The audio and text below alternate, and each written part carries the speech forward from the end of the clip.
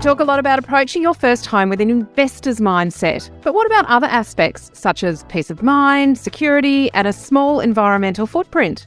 That's what we're covering in this episode, the concept of a home as a place in which we can thrive. Welcome to Your First Home Buyer Guide, the podcast for first home buyers who want to get it right. I'm Megan and that was Veronica. We're both buyer's agents and probably old enough to be your mums. But that's a good thing because between us we've got over 40 years experience and we are going to share with you bucket loads of stories about avoidable mistakes. Together we're going to make sure that you get unbiased and real information that you can rely on so you can get where you want to be without missing a step. Now, we've got loads of great tips for you in this episode, and if you'd like more useful tools, head over to the website homebuyeracademy.com.au. There you'll find free checklists that you can download, a free mini course on how to price a property, and our Where to Buy workshop for only $39. Priceless stuff, really. Bargain. But before we get into the interesting stuff in this week's episode, here's the boring bit, the disclaimer. You, of course, know that nothing in this podcast is to be taken as personal advice. We always recommend getting the advice of an expert in their field of expertise. Now, we've done our very best to ensure that the content is correct at the time of recording, but things change. So check with the relevant government authority or your advisors to get the most up-to-date information.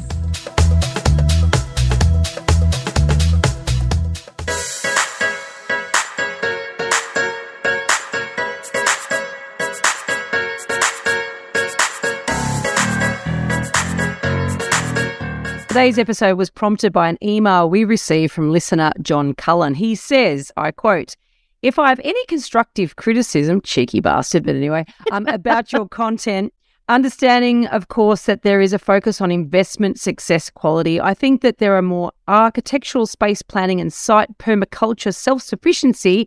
These things may be more interesting to many listeners. There are probably a few listeners who want a long-term family home and need to know what to look for to ensure their property delivers for their mind, body and soul. Some of these qualities may become increasingly valuable to future buyers as rising living costs push a lot of the things we take for granted further into the realms of luxury. One day, the most valuable space in your place may need to be green." Now, we have asked a special guest along to guide us in this discussion. We'll introduce him in a moment, but first, Megan has a special building behind her in the video. What is it? Well, you know, I like to put something interesting in and topical if I can find something that relates to our guests. And this is one of the projects that our guest is heavily involved in. In fact, he leads the team, and this is Nightingale Yambuk, which is due for completion in 2023, and it's part of a 4-community precinct being built. So I can't wait. I'm not going to go into it further, but Jeremy might talk to us about that as we introduce him. So I guess that's a good opportunity, a good segue into introducing our guest. You may have heard of Nightingale Housing, and if you haven't, obviously Jeremy will help us here. We've asked one of the co-founders, Jeremy McLeod, to join us today, but his credentials are that he's also the founding director of Breathe, a studio perceived by their peers as one of Australia's leading sustainable architectural practices, and also head of partnerships at Goodbye Gas. So he's Hello, Jeremy. Big on sustainability and helping us here. Big intro. Thank you for coming along. No, thanks heaps for having me. Thanks Megan, thanks Veronica, and thanks for taking the time to kind of, talk to a generation about how to get into housing. And thanks for talking to, good old you. About sustainability. Yeah. As Veronica said, you continue to make a significant contribution to the future of sustainability. So it's not just about what we're doing now, but what we need to plan for to do into the future. Your carbon neutral and affordable housing, putting those things together is pretty hard, I would imagine. It's actually, there's 2 parts to carbon neutrality. And my most recent role at Goodbye Gas is really about, a small startup that is trying to help electrify the nation. So it's about, home electrification and doing it really easy. So helping people do that incredibly easily. So if you think about the built environment being, sorry, Veronica, can I just jump straight in? Go straight in. I'm so much we want to ask, and there's so much you've got to offer. Before you do, though, I mean, Jeremy, I've interviewed Jeremy on The Elephant in the Room. It's hilarious. You so basically let him go and we won't have to say a thing. Megan and I will not have to say a thing for the rest of the interview.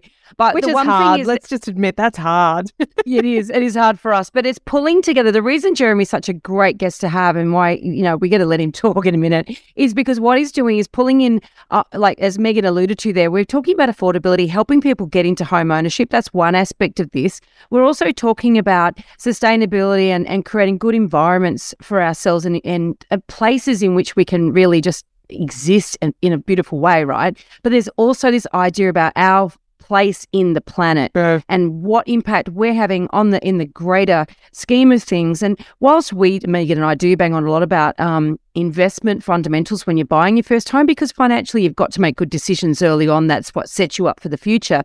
I think where we get to with this conversation is that these are not mutually exclusive concepts. And I think I love this letter from John to prompt us to have this interview or this conversation. And so now I'm just going to hand it over to you, Jeremy, and we might not say another word. Go.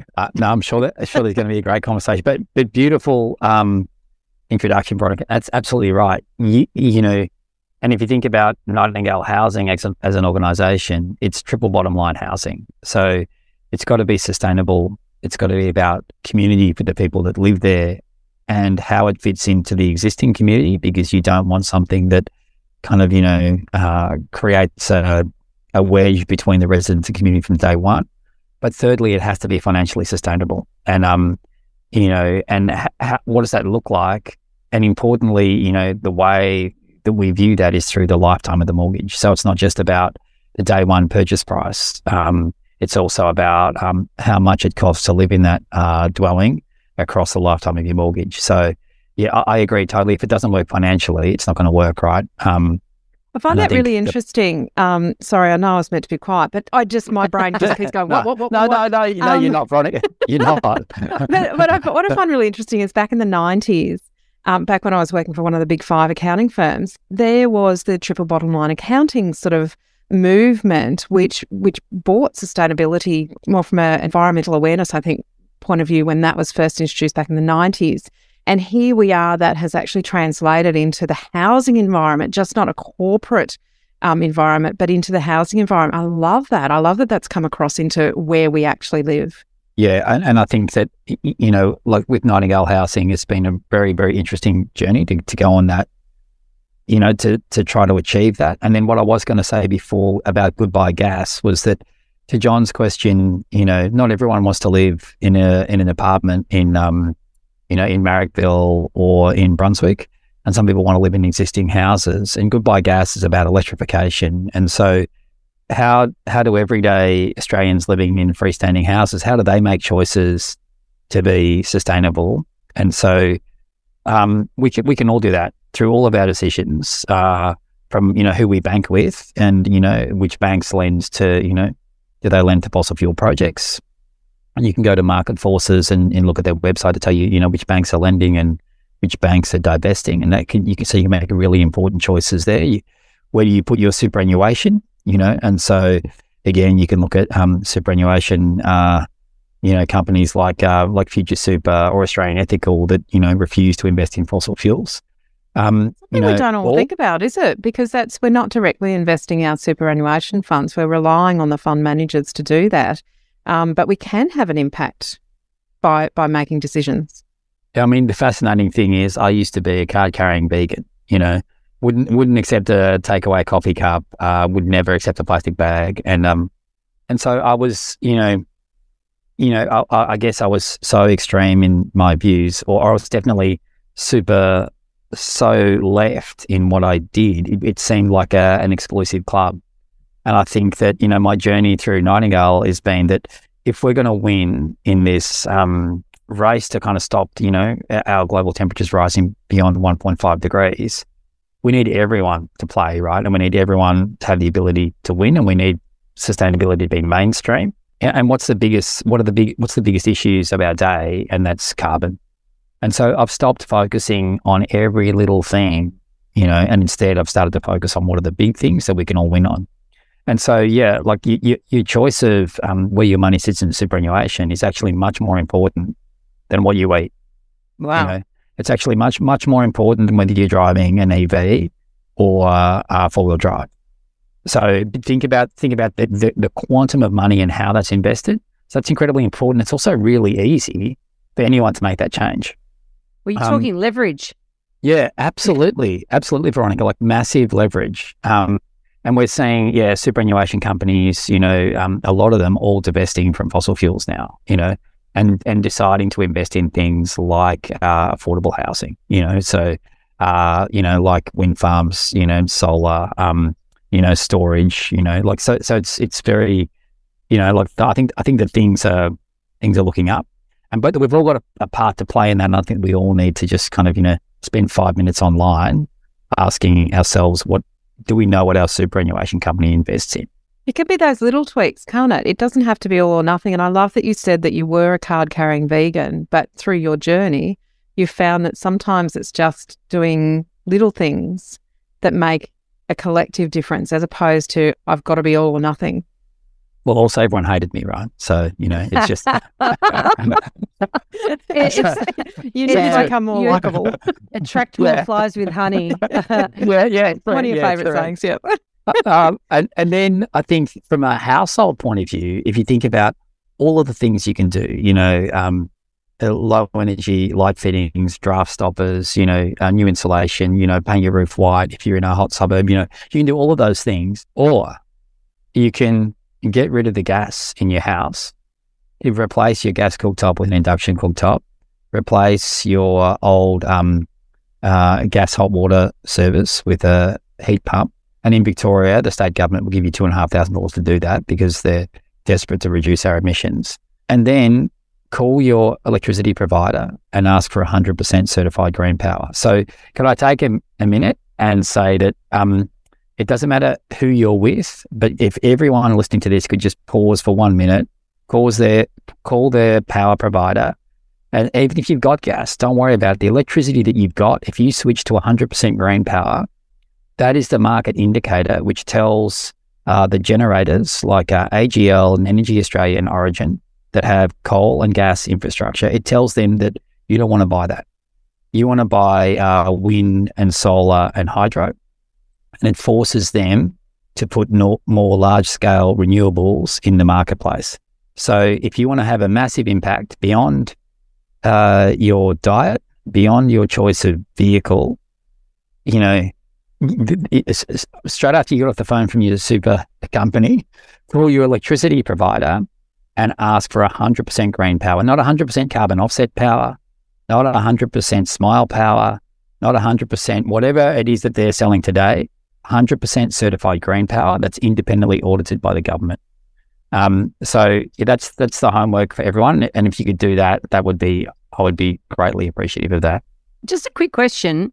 Is there one source that anybody can go to right, I want to ramp up every decision I make, every little thing I do, I want to make sure it has maximum impact. One source of truth here you can go to and say, right, that's the website I work out which banks are investing in, you know, sustainable. That's the website I work out which future, you know, which superannuation funds have ethical investing or whatever. You know what I mean? Like, is there one source of truth for any of this stuff? Yeah, but for superannuation funds and banks, I use marketforces.org. Mm-hmm. Yep. We'll put this in the show notes. We'll put a little download in the show notes. And then for power suppliers, I use Greenpeace. So Greenpeace have a website which talks to you about the greenest power suppliers in the country. But even if you're with one of the dirty big three, you can still, you can still ask them to provide 100% green power. And I've got to admit that if you think about AGL and the kind of recent movements by impact investors or investor activists like Mike Cannon-Brookes, I think that we're going to see AGL actually pivoting, ideally, into a renewable future. And so I think that those big three generators are going to be really important for the future of this country because they've got incredible infrastructure. We just need them to shift from fossils into renewables, or shift their board from fossils. Yeah, these big organisations take a long time to shift. But as you say, it's the consumer that drives the demand, and if the demand is shifted from one place to another, then the board will respond. It just takes that. I guess if I think about things as a consumer, and you may not be able to answer this, and please feel free not to. Is there much of a cost difference if you do go down that path of requesting the certified green? Yeah, I pay about 4.5 cents a kilowatt hour more for my power using 100% green power. So for context, I was paying 29 cents a kilowatt hour, and now I'm paying whatever that is, 33.5 cents a kilowatt hour for 100% green power. So it's as a percentage, it's not insignificant. But if you're actually thoughtful about how you use your power, and also if you have a look at the Greenpeace website about who are those suppliers providing the 100% green power, you might find a more competitive price, if you move over to, a company like Momentum or something like that. Okay. So that's some really good ideas for people to take steps immediately. And I guess, we're thinking about our audience as very much, first home buyers. They're looking to make a decision to get into the market for the first time. But as renters, they could potentially make some of these changes. But when they're looking at, when first home buyers are looking at a property, often they're, very limited in terms of budget and have to be, quite tight. What are some of the tips that you could maybe give first home buyers on what to look at when they're looking at a new property? What are some of the aspects that could help them to be both conscious of the environment and look at sustainability, but within the confines of their budget? Well, yeah, I think you got to work out whether it's a short-term play or a long-term play. But let's assume you're thinking that you're going to be there for a while and that you might at some point be able to tweak the house or whatever. But, generally, Megan, the way that I would start, or look, if my daughter's looking for a house, it's on realestate.com on map view, and we look for properties on east-west streets. To aspect? That have their backyards facing north. And then once she's identified those in the right price range, in the right location for her, then we go back through and we look at the floor plans together and we say, are the living rooms facing, north, or are the bedrooms facing north? And, invariably it's always like the toilets and the laundries facing north. But, you think about, you look at the plan and you say, well, not the kitchen so much and dining for room. air coming through that toilet window, is there? No, but that's what you're looking for, is it? You're looking for natural light and airflow when you're looking at that aspect? Yeah, correct. So, and the ability to connect a living space to the north. So, so if there's a little toilet or a bathroom on the north, but the dining room and the living room and the kitchen kind of have the ability to easily connect through to the north, then they're the ones that kind of make the short list. Because orientation is just so important. The other thing that we look at, surprisingly, is actually canopy tree cover and what sort of trees are there. So in a suburb like Brunswick, when it's 38 degrees, according to the Bureau of Meteorology, it's 63 degrees on the street here because there's no canopy tree cover. It's really, really hot and fierce. Whereas in Northcote, which is for you Sydney siders, it's only like 3 kilometres east of here, but it has good canopy tree cover. And the streets, in fact, the entire microclimate in that suburb is 4 degrees cooler. I have never thought of that. Veronica, have you ever, I look at it from an aesthetic point of view, but I've never thought at it from a cooling point of view on the treescape. Like even if you walk through the botanical gardens and you're walking out in the sun and then you walk into sort of a grove of trees and you can feel the temperature drop. And it's not just the shade, it does feel like you're walking into a different climate. Well, that's transpiration, Veronica. That's the moisture comes off the back of the leaves, and as the air passes over it, that moisture evaporates just like an evaporative cooler. So it's literally a natural evaporative cooler. So it is literally cooler. And imagine living on the East Coast in Sydney compared to being in the West in Sydney. Like it's in peak summer it's 15 degrees different. Oh, it's yeah. I remember once driving out my ex-in-laws live out in Kellyville, right? And one day I got in the car, it's 26 degrees in Balmain, and then I got out there, and when I I literally looked, I didn't even open the car because I had the air conditioning on, of course, and before I looked at the temperature, it was 36 degreries. Yeah. And I opened the door, 10-degree melted difference. out of that car. I mean, it was phenomenal, yeah. Like you're in And Brisbane, Veronica. I know. It was like, geez, but I you had know, trouble it's funny. getting Veronica to come to Brisbane because it's so hot. I am visiting over Easter, but, you know, it's had to wait for things to cool down. But, you know, the thing is at my house, for instance, I've got 2 jacarandas, the neighbours' jacarandas, not my jacarandas, but they overhang my house, both of them. And both of those bloody trees are stopping me from getting solar panels. That's so annoying, but it is lovely to have every window I look at my house, there's green. And I'm in a very urban environment. It's a bit like Brunswick. It's Newtown in Sydney. It's amazing how many trees there are here, though, amazingly enough. But so there's good things and bad things. There's pros and cons of having the tree. It's stopping me from getting solar power. But anyway, I wouldn't swap them, even though they're a punish of a tree, jacaranda. So beautiful in tiny- November, though, aren't they? And look, the other thing it is incredible, you know, coming up, you know, like when you fly over and you kind of look down and you see the colour, it's incredible. But I was also going to say that if the trees are deciduous, then you can kind of get the best of both worlds. So that, you know, if you think about a house with some sort of established garden and that has deciduous trees to the north of it or to the west of it, the trees do so much heavy lifting in terms of cooling the house down in summer, but also as they lose their leaves in autumn, it's kind of beautiful. But then in winter, it lets the sun in.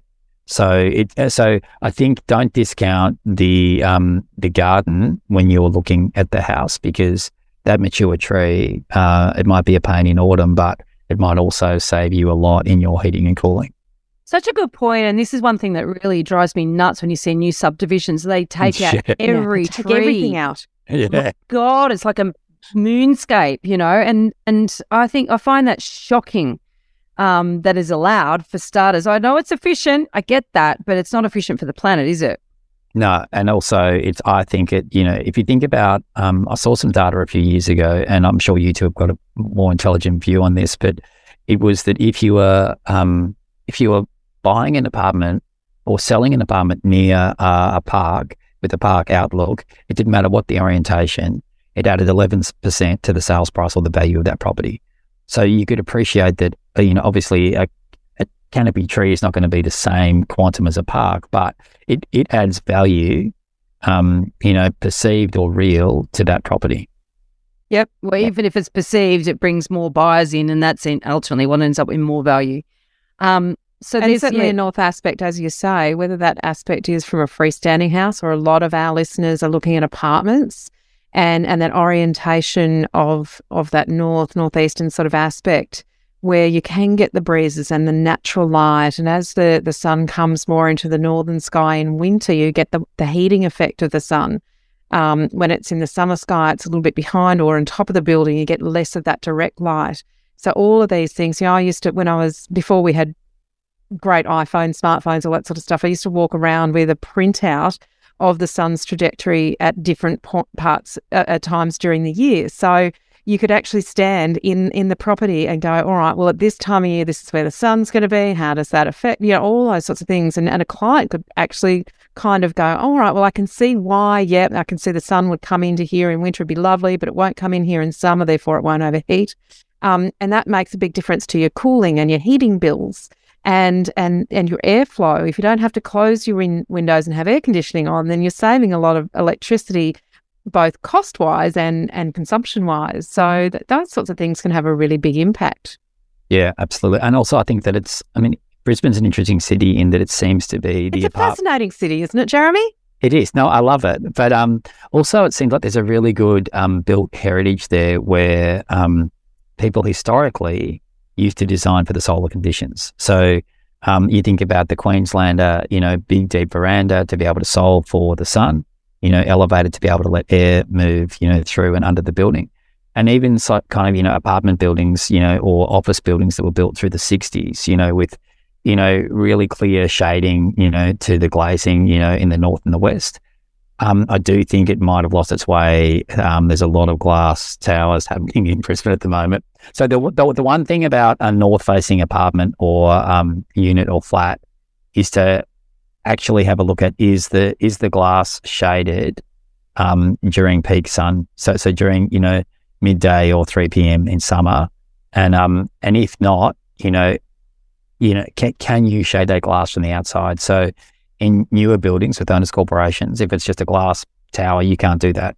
So I wouldn't be buying a north facing or a west facing apartment in a curtain walled glass tower, because I think that will just be a hot box. That'll just be tough work. You're going to be paying for it forever through your energy bills, and and the planet will be paying for it. So if it's an old block of flats with a balcony outside, can you put an external canvas awning on it or something like that? Something cool with some stripes, maybe lean into the era, and maybe that will solve that for you. But you want to stop the summer sun hitting your north and western windows from the outside.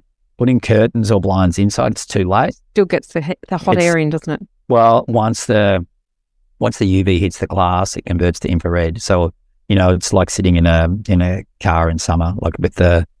Yeah, so you've got to shade the glass before the sun hits it in summer.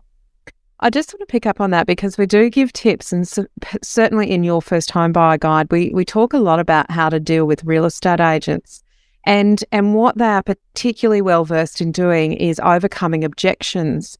Now, one of the objections that you might, armed with this new knowledge that Jeremy has given us about thinking about how the sun hits glass. If that was something that you mentioned to an agent during an inspection, they may very well respond with, "Oh yeah, but you can just close the curtains and put the air conditioning on." So again, that's their job, to sell the property, to overcome objections, and it's important to have your little radar on when you're talking to an agent to go, "Oh, but hang on, is that how I want to live, or do I actually want to live with my windows and doors open and with natural light and airflow?" So just keep your radar switched on when you're talking to an agent, because they will always help you overcome any objections or anything that you think might be a reason not to buy the property. Stick to your guns there. Megan, if you look at that beautiful building behind you, designed by Brief, you'll see that there are awnings which are coming down in the balconies. This is west facing. You'll see that the windows, yeah, that's right. And you'll see that the windows have like a little shading hoods around the windows. So, again, and you can see the shadow being cast from those. So and lots of green there to help cool as well. Yeah, correct. Aesthetically beautiful, but has a practicality to it as well. Yep, sure. Question on that, actually, because this is, there's that complex in Sydney, in Central Park, for instance, it's covered in green, and you're probably familiar with it. Jeremy, there's a little tiny row of terraces. There's about 3 of them, I think, in Erskineville, which is a suburb next to where I live in Newtown. And they have completely green roofs. And I look at them and I just think to myself, water. Like I get the idea about having a green roof and green walls and all the rest of it, but I also know the damage that water can do to a building. So how do you sort of get the best of both worlds? How do you make sure, if you're going to put a green roof on or a green wall or whatever, or have, hanging green coming down from a planter box which is really high up, how do you, I know you can probably say, oh, in the waterproofing, but there's obviously, there would have to be something in the design. many times. Yeah, there would have to, because the waterproofing is you will fail. There's got to be something in the design that can mitigate having those, water seep into the building. I know this is sort of probably beyond what we were originally. No. I think it's really important because obviously when you buy an apartment, you're also buying into part of the owners corporation and the costs of maintenance and operations of the building. So I think firstly it's worth like One Central Park. It's a beautiful building designed by Jean Nouvel. But the way and the greenery is incredible on that, but it's an expensive system. So, it has water dripping down those stainless steel wires, and there's kind of, drainage trenches all the way down, and there's people have to abseil up and down the building to maintain it. So you can't easily get to it to maintain it. The buildings that we work on, we design the greenery to be able to be maintained by the occupant within their balcony. So you can go out and trim that. The other thing is that the type of greenery that we have on buildings, are generally climbers or clingers. So on a concrete or a brick or a masonry building, We use clingers like Ficus. You know, you would have seen a lot of that in Brisbane, no doubt, Megan. But and so Ficus just climbs on the building without other infrastructure, and it has a kind of root system, so you don't have to water it up. It just has one planter box that it will grow from. And then if we've got like on the commons where the north face of the building has wisteria growing up it to shade the building. We use chains as the kind of growing media for the wisteria there. And then we have planter boxes outside of the building line. So, and then they sit over decks. So in the event that the planter boxes should fail or should leak, they're leaking outside the building, So there's greening and there's greening. And then, I've seen a lot of, and we do a lot of extensive green roofs as well. And to be totally honest, our approach is just a belt and braces approach. So we have, 2 layers of waterproof membranes. We have it flood tested, but to be totally honest, 1 in 3 of our buildings that we hand over have a leak issue, and they're back there digging it up, finding it. They're using, detection system to find it. And so thinking through how you can easily use pods and pavers to get to those and fix it. I think that, so we use 2 layers of membrane, and we rely a lot on human expertise. But even for us, where we pay a lot of attention to that, it is, it can be, a pain in our ass to kind of, solve for it. And then the other thing about water is that, we use rainwater to water those things. And our view, particularly in a place like, let's say like Brunswick or Marrickville or a very hot place, we think that because of the urban heat island effect, it's actually really critical to actually put green infrastructure in there. So my view is that if we need to use water to cool the city, then, so be it. And ideally that's grey water and recycled water. But yeah, I think that we've still got a way to go in Australia, I think, in terms of expertise to kind of, make sure that they don't, that they don't leak. Certainly a growing trend. I see some of the even homes that have been designed with rooftop gardens becoming more prevalent now, and largely over balcony areas and garages, which means that if there is any leak or breaching of the waterproofing, then at least it's in an external area to a degree. But I think what I'm hearing you say that our listeners can take away is when you're looking at a building that might potentially have some green spaces that have been built into the design, is to just be a little bit careful about where that will leak into if there is a breach of the waterproofing. And as you say, in good design, that would be to an external area like a balcony or over the paving, as we can see with the design behind me if you're watching on YouTube.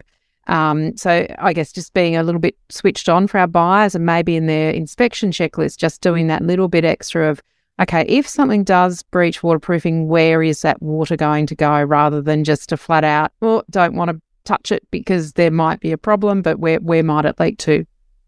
And make sure you have a look at the Owners Corporation budget. So what's the operational budget in terms of kind of, garden maintenance? What's the maintenance budget like? And that should give you a hint.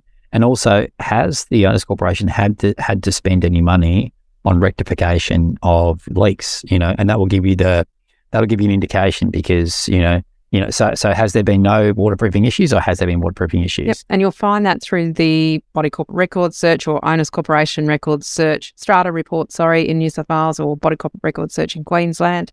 So that information is actually able to be researched, but you do have to know to ask for the information. Now, let's just quickly talk about that urban heat island effect, because this is something we've read about, particularly in Melbourne. There was some shocking data that came out around some suburbs that appear to have like less than 5% tree canopy coverage or something. I just don't even know how you could survive there. But anyway, people obviously do. Shocking, isn't it? But this is something to be really aware of. We're pretty tough down here, Veronica. Yeah, you guys are tough, man. You survived a lot of lockdowns. Yeah, strong spines. I'm just this marshmallow lives in Sydney. But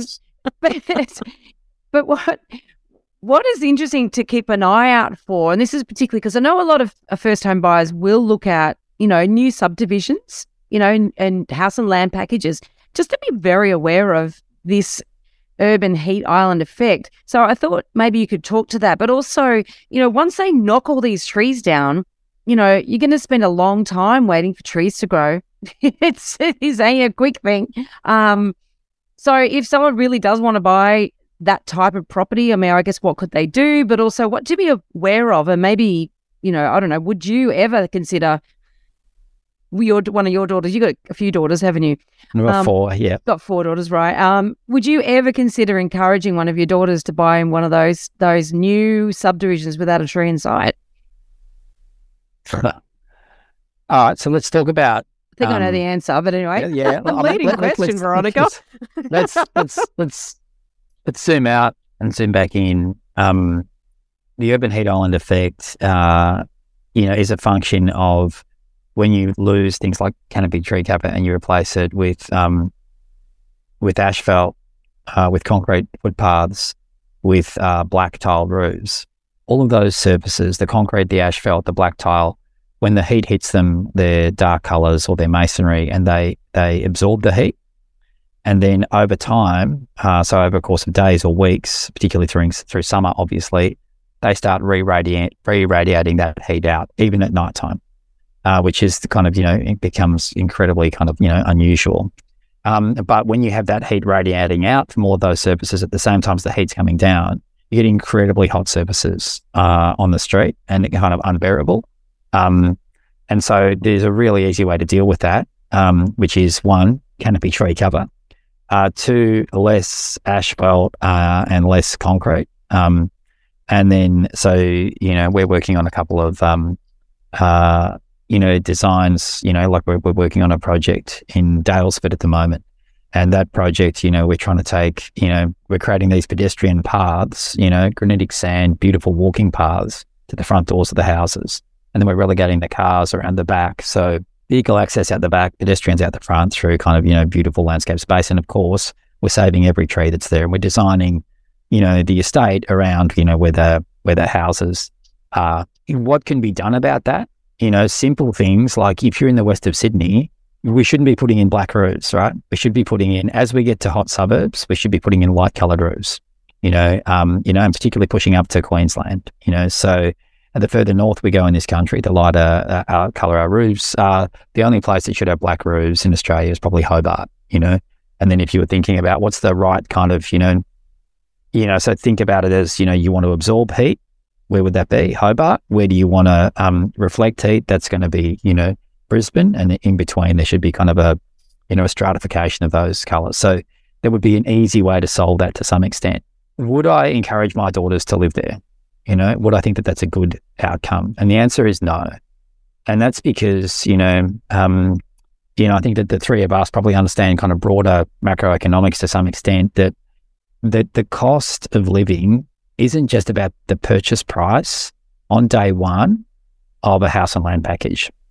So sure, you can buy a house and land package that's, 4 bedrooms, 4 bathrooms, 4 car spaces, at the edges of nowhere for $400,000. Congratulations.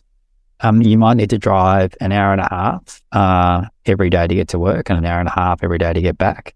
And maybe that's different now because of COVID, but presumably you're still going to need to go to the doctor occasionally. You're still going to need to go to the shops. Your kids are still going to need to go to schools, all of those things that you need to get to. And if you have a family, your partner is going to need a car. So that's 2 cars. The average cost of a car in Australia is over $11,000, to own, operate, insure, maintain. So that's $22,000 a year. What's that look like on a mortgage? And then, the way that you build a big house at the city's edges is to design it cheaply, build it cheaply, and, insulate it cheaply and glaze it cheaply. And so, what do you need in a house to be sustainable or to reduce your operating costs? You need good windows and you need good insulation, and you need good design to consider where does the sun come from and where do the breezes come from. I think the frustrating thing for us as architects looking at a lot of the housing that's done I don't have an issue with the idea of, you know, affordable housing being built. What I'm frustrated is that you could build a house that's beautiful, that's twice as good, that's half the size, that's still twice as big as anyone actually needs. Like, we have some of the biggest housing in the world. So, you know, and size matters, right? So, so Veronica, to be honest, no, I would say to my daughter, spend the same amount of money on an apartment or a flat, or a little townhouse or a villa unit closer to the city, close to where your friends are, where your family are, where your school or your education is, where your community is, all the things that you need to access and live your life. Like, why do we want to live in a city? Because cities offer opportunity, and they offer, you know, great things to happen because we're closer together and we connect to each other. I think the problem sometimes in historic estates, and I know that they're trying to get better over time. I know they are getting better over time, but historically there's an incredible disconnect. Everything happens at, you know, 50 kilometers an hour. You know, you drive into your driveway, you drive into your garage, the roller door comes up, the roller door comes down behind you. You walk through your garage, sit down in your lounge, you have a beer, you know, and then if you need something, you go back and you get in your car and you drive back out past your neighbours at 50 kilometres an hour.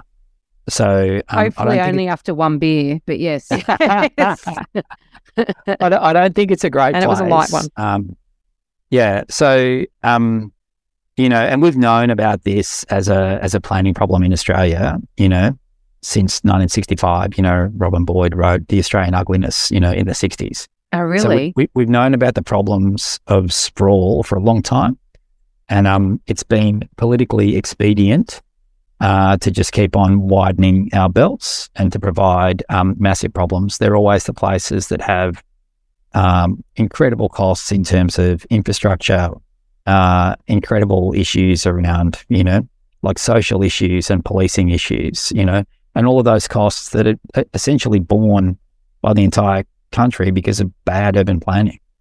So interesting. I mean, I grew up in suburbia and I hated it before I even realized there was an alternative. and it, you know, but clearly lots of other people love it because, mind you, it's not one of those, you know, there's trees, and it's obviously it was developed around about this time that that book was written. That would have been around about the subdivision. But the point being that when I go to a school reunion, I'm shocked at the amount of people that actually buy their parents' houses. Like, that's weird. So, but however, I lived at the end of a train line, so there was connection. You know, it wasn't. Well, I think that's a bit different, right? So you had the ability as a kid or as a teenager to be mobile. I think that for, you know, if you talk to kids of new Australians that have come out here, you know, they've migrated to Australia, they've found their way out to the city's edges, and they sit around their entire life waiting for their parents to be home to drive them somewhere. Yeah. Because they can't go anywhere. Yeah, so I'm not a huge fan of suburbia, but I know a lot of Australians love it. But let's go back to John's email. He did say, you know, talking about permaculture, and that's something that we really haven't discussed yet in this conversation. So do you want to just explain to us what permaculture is? And I guess, is it relevant? How, you know, does it help? And what is it? Does it help? What can we do? Go for it. Yeah. No, look, I mean, yes, it helps. What is it? It's the idea that you could have, essentially, you could do gardening or food production in a closed loop system. So if you think about, you know, if you had a little aquaponics setup where you had some barramundi in there, and then as the barramundi would, you know, leave their excrement in the water, you would use that water to then go and fertilize your lettuce, and your lettuce would come from there. And then you would eat the lettuce, but the leftover lettuce you would throw into your compost and your worm farms. You might have some yabbies in the barramundi. You'd take some of the worms and feed the yabbies, or the compost would then use to grow some grapes, and then you would eat the grapes, and the leftover grape leaves from the vine you would feed to the barramundi. So you know, you could start to see that this thing would be a closed loop system, which is a really, you know, it's a beautiful, elegant diagram, you know, about how each one of us individually could handle our own food needs. And I think I think it's a really beautiful idea. I also think it's, and I'm a very good friend of Joost Bakkers, who did the greenhouse at Fed Square, which was about that. It was a food positive house, right? It generated more food than the two occupants who lived there could actually ever consume. And they were running a restaurant there with food they were growing. It was off the chart. But it takes someone with the tenacity of Joost and Joe Barrett and Matt Stone, who were living in the house, to be able to make that possible. And so I think for a lot of us who have other careers, other lives, kids, a lot of commitments, I think you've really got to want to lean into that idea of permaculture, because it takes time and energy. I think that, again, my view would be that, the lowest barrier for me, I think, to resolve a kind of healthy closed loop food system would, again, to be invest your money with the right superannuation companies that invest in organic farming, that invest in high efficiency greenhouses, that don't waste any water, that do, think about that, think about the fact that we live as a society of 25 million people, and how do we all play to our strengths? And not all of us can be farmers, I don't think. I mean, I think that's the point, isn't it? Because there's a lot of effort that goes into that. And if as you say, if you're working and doing all of those things and can't fit another thing in, there is actually other stuff you can do. And it's an awesome point. So my view would be, for my young architects who are hauling ass, like working really, really hard, trying to establish themselves, trying to save for, trying to save for a house, trying to teach at Melbourne Uni, trying to do all of these things at the same time, really stretched for time, still trying to have good relationships with their family and friends. I would say to them, in fact, I know what most of them do, which is they have their super in the right company, they buy 100% green power, they try to eat a plant-based diet, but they're not idealistic about it. So they'll eat, fish occasionally, they'll eat eggs, they try not to eat heaps of red meat. They'll grow what they can in their house, which might be some herbs, but none of them that I know of have, and these are people that work at Breathe Architecture that are 100% committed to sustainability, but none of these people that have massive impact in our society, as far as I know, have the ability or the time to be able to spend, running a permaculture garden, or they don't have the space in urban Melbourne either. But I think that, if John or other people have the space and they want to do that, I think that's incredible. And I take my hat off to you. Literally, I'll take my hat off to you. But yeah, I think it's not that realistic for most people that live an urban lifestyle. So it's like a little bit of an indulgence by the sounds of it. because you're sort of checking out. And you've got to be able to afford to check out in a way, because that means we all have limited resource. Time is a limited resource. Right, our attention is limited. I don't think it's an indulgence, but I definitely think that it's niche, and I think that I think that's it. I think it's a great aspirational thing to do, but I just don't think we can expect 95% of our population to do that. So it can't go mainstream. I don't think so. Well, when we interviewed you on The Elephant in the Room, one of the questions I asked you was about your developments. And could you manufacture all your materials on site? It's a bit the same, isn't it, really? I mean... It's exactly right. Yeah. I mean, like, there's this professor at New South Wales University, Veena, her first name is, and I think she's Indian, and I cannot pronounce her surname, so apologies. But she's brilliant. She's so amazing and inspirational, and she's invented these micro factories. Literally, I was reading this article on the Herald on the weekend where she has spearheaded this new technology where... in steel making, replacing coke, I think it is, with basically, because the polymer, I think it's called, anyway, the chemicals that come out of coal can be created through reusing or recycling tires. And now that they're about to commercialize this, and so this has been, and I'm like, I find her and everything she works on so inspirational. Yeah, she's incredible, actually. Yeah. Her name's come up a lot since then, because we talked about her. Yeah.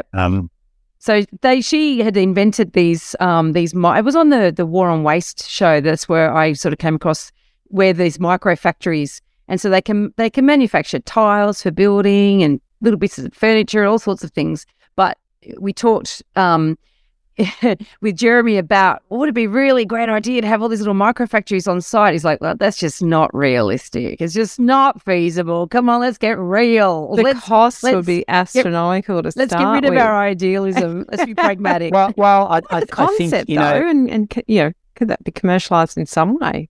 Well, I think that what we talked about is the idea of, I think, one of the things that's come from the Industrial Revolution has been the idea of the factory and automation and how do we produce complex things at lower and lower price points. And so if you thought that instead of, manufacturing, a Tesla, for example, on a 5 kilometer long production line with, robotics and a whole bunch of kind of, machines to pull that together, instead, you said, we're going to produce our own Teslas in Wagga Wagga, and we're going to do some in Dubbo and some in Brunswick and some in Marrickville and some in Brisbane. We're going to get a bunch of people to do that, to try and replicate that. It would be, implausible at best and impossible at worst, I think, and incredibly expensive. It's a trade-off, isn't it? Because we also talk about things like food miles, and we talk about, so the idea about buying food that's produced in a real, what's 100K radius, I think. Even that could be too much for some people, but permaculture is basically making 100 meters radius or something. Yeah. So just on the food mile thing, I think that there's, it kills me, the carbon associated with our food, right? Like walnuts or oranges from California in Australia. You got to be kidding me, right? So I think that we can do a lot around our carbon footprints by buying local and buying seasonal, so rather than everything that's stuck in an air-conditioned cool room for 9 months waiting for the next season, or being flown from the other side of the world. So I do think that there's a lot to be... seasonality, some of us have stopped thinking about buying food in seasons. We want what we want when we want it, and we'll buy what we have to from wherever.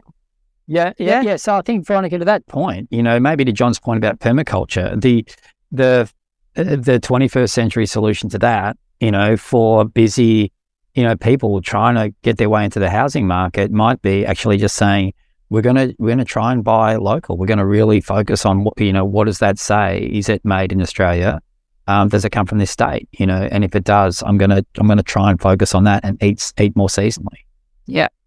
I said that's, I've got lots of little things in my life that I've done, which have no scalability because it's just me doing them. Those sorts of things are part of them. But the scalability, in terms of my choice of energy provider and all those sort of things, exactly what you're talking about. I do that. I have ethical investments that have guidelines around sustainability, et cetera, et cetera. And we can all make those decisions, which are the more scalable decisions. I love the fact that you talk about, when you were young and idealistic, because I think we're all roughly similar age here, that, you were the lefty vegan who was, really obnoxious, very much on your soapbox. I can only imagine. But, as time goes on, we mellow a little bit, but we also get pragmatic about how our actions are going to have a greater impact, I should say, and also how not to alienate people along the way. Well, I think that's the thing, right? I tried to do everything simultaneously, and I can tell you that my life was difficult, and I had to make compromises all the time. And so to expect other people to do that, I think, would be unreasonable. And if the answer to solving for a climate crisis is to do it collectively, then we need everyone to come on a journey with us. And we're much better for everyone to do, one or two big things than to have a handful of, idealists doing everything. It's much more impactful this way. And a big issue at the moment is carbon. And to get to net zero, we have to electrify everything. And that's got to be the bit that we're all focusing on in the next 5 years. Right. Now, on that note, we would normally wrap up, except that we do have a final question for you. And it's one that if we don't ask, I try to wrap it up. Megan always says, we got one more question. Do you want to ask it, Megan? So, Jeremy, we always like to ask our guests, because this is about informing first home buyers and helping them to sort of think about things that they don't know yet. So we do ask our guests, what is the one thing that you know now that you wish you had known when you were a first home buyer? I think that the issue for me, and I mean, you're going to laugh at this, Veronica. I mean, as cliche as it sounds, is that in all of my studies of, affordability, and looking at lifetime costs and thinking about lifetime costs of a building and living there, the one thing that I know is that it's location. So in all seriousness, and as much as I'd hate to say it, that if you can find a home in the right place, don't worry if it's chocolate brick or if it's cream brick or if it's ugly. For your first home, that's not it. It's about what makes a home great.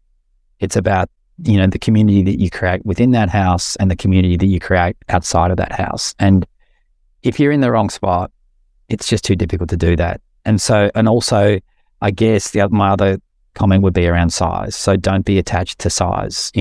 People in Tokyo are living in 15 square meters and loving life. People in Hong Kong are living in 22 square meters and loving life. So it's okay to live smaller on your way in, because what we do know is that property in the right location appreciates. Whereas a big fat house, an hour and a half from anywhere, what you might find is that it does the exact opposite. Man, you could be a buyer's agent with logic like that. That's so true. Thank you so much, Jeremy. A really great chat. We really appreciate you coming on, and we appreciate John for reaching out and giving us some constructive criticism and wanting to add another dimension to some of these conversations. So this is great. We really appreciate it. Thanks for coming on, Jeremy. Thanks, Veronica. Thanks, Megan. Bye. In this episode, we've covered a very small part of our 10-step online course for first home buyers. If you would like to learn more about the process and how to buy without making a mistake, then head over to our website, www.homebuyeracademy.com.au. Don't forget to subscribe to the podcast so you won't miss an episode. And if you like what you've heard today, please give us an iTunes review. 5 stars would be wonderful. It will help others find us as well. Thank you for joining us. We hope you found this really useful. And if you have, please share the love with others who you know are in the same boat. We'll be back next week with some more priceless stuff.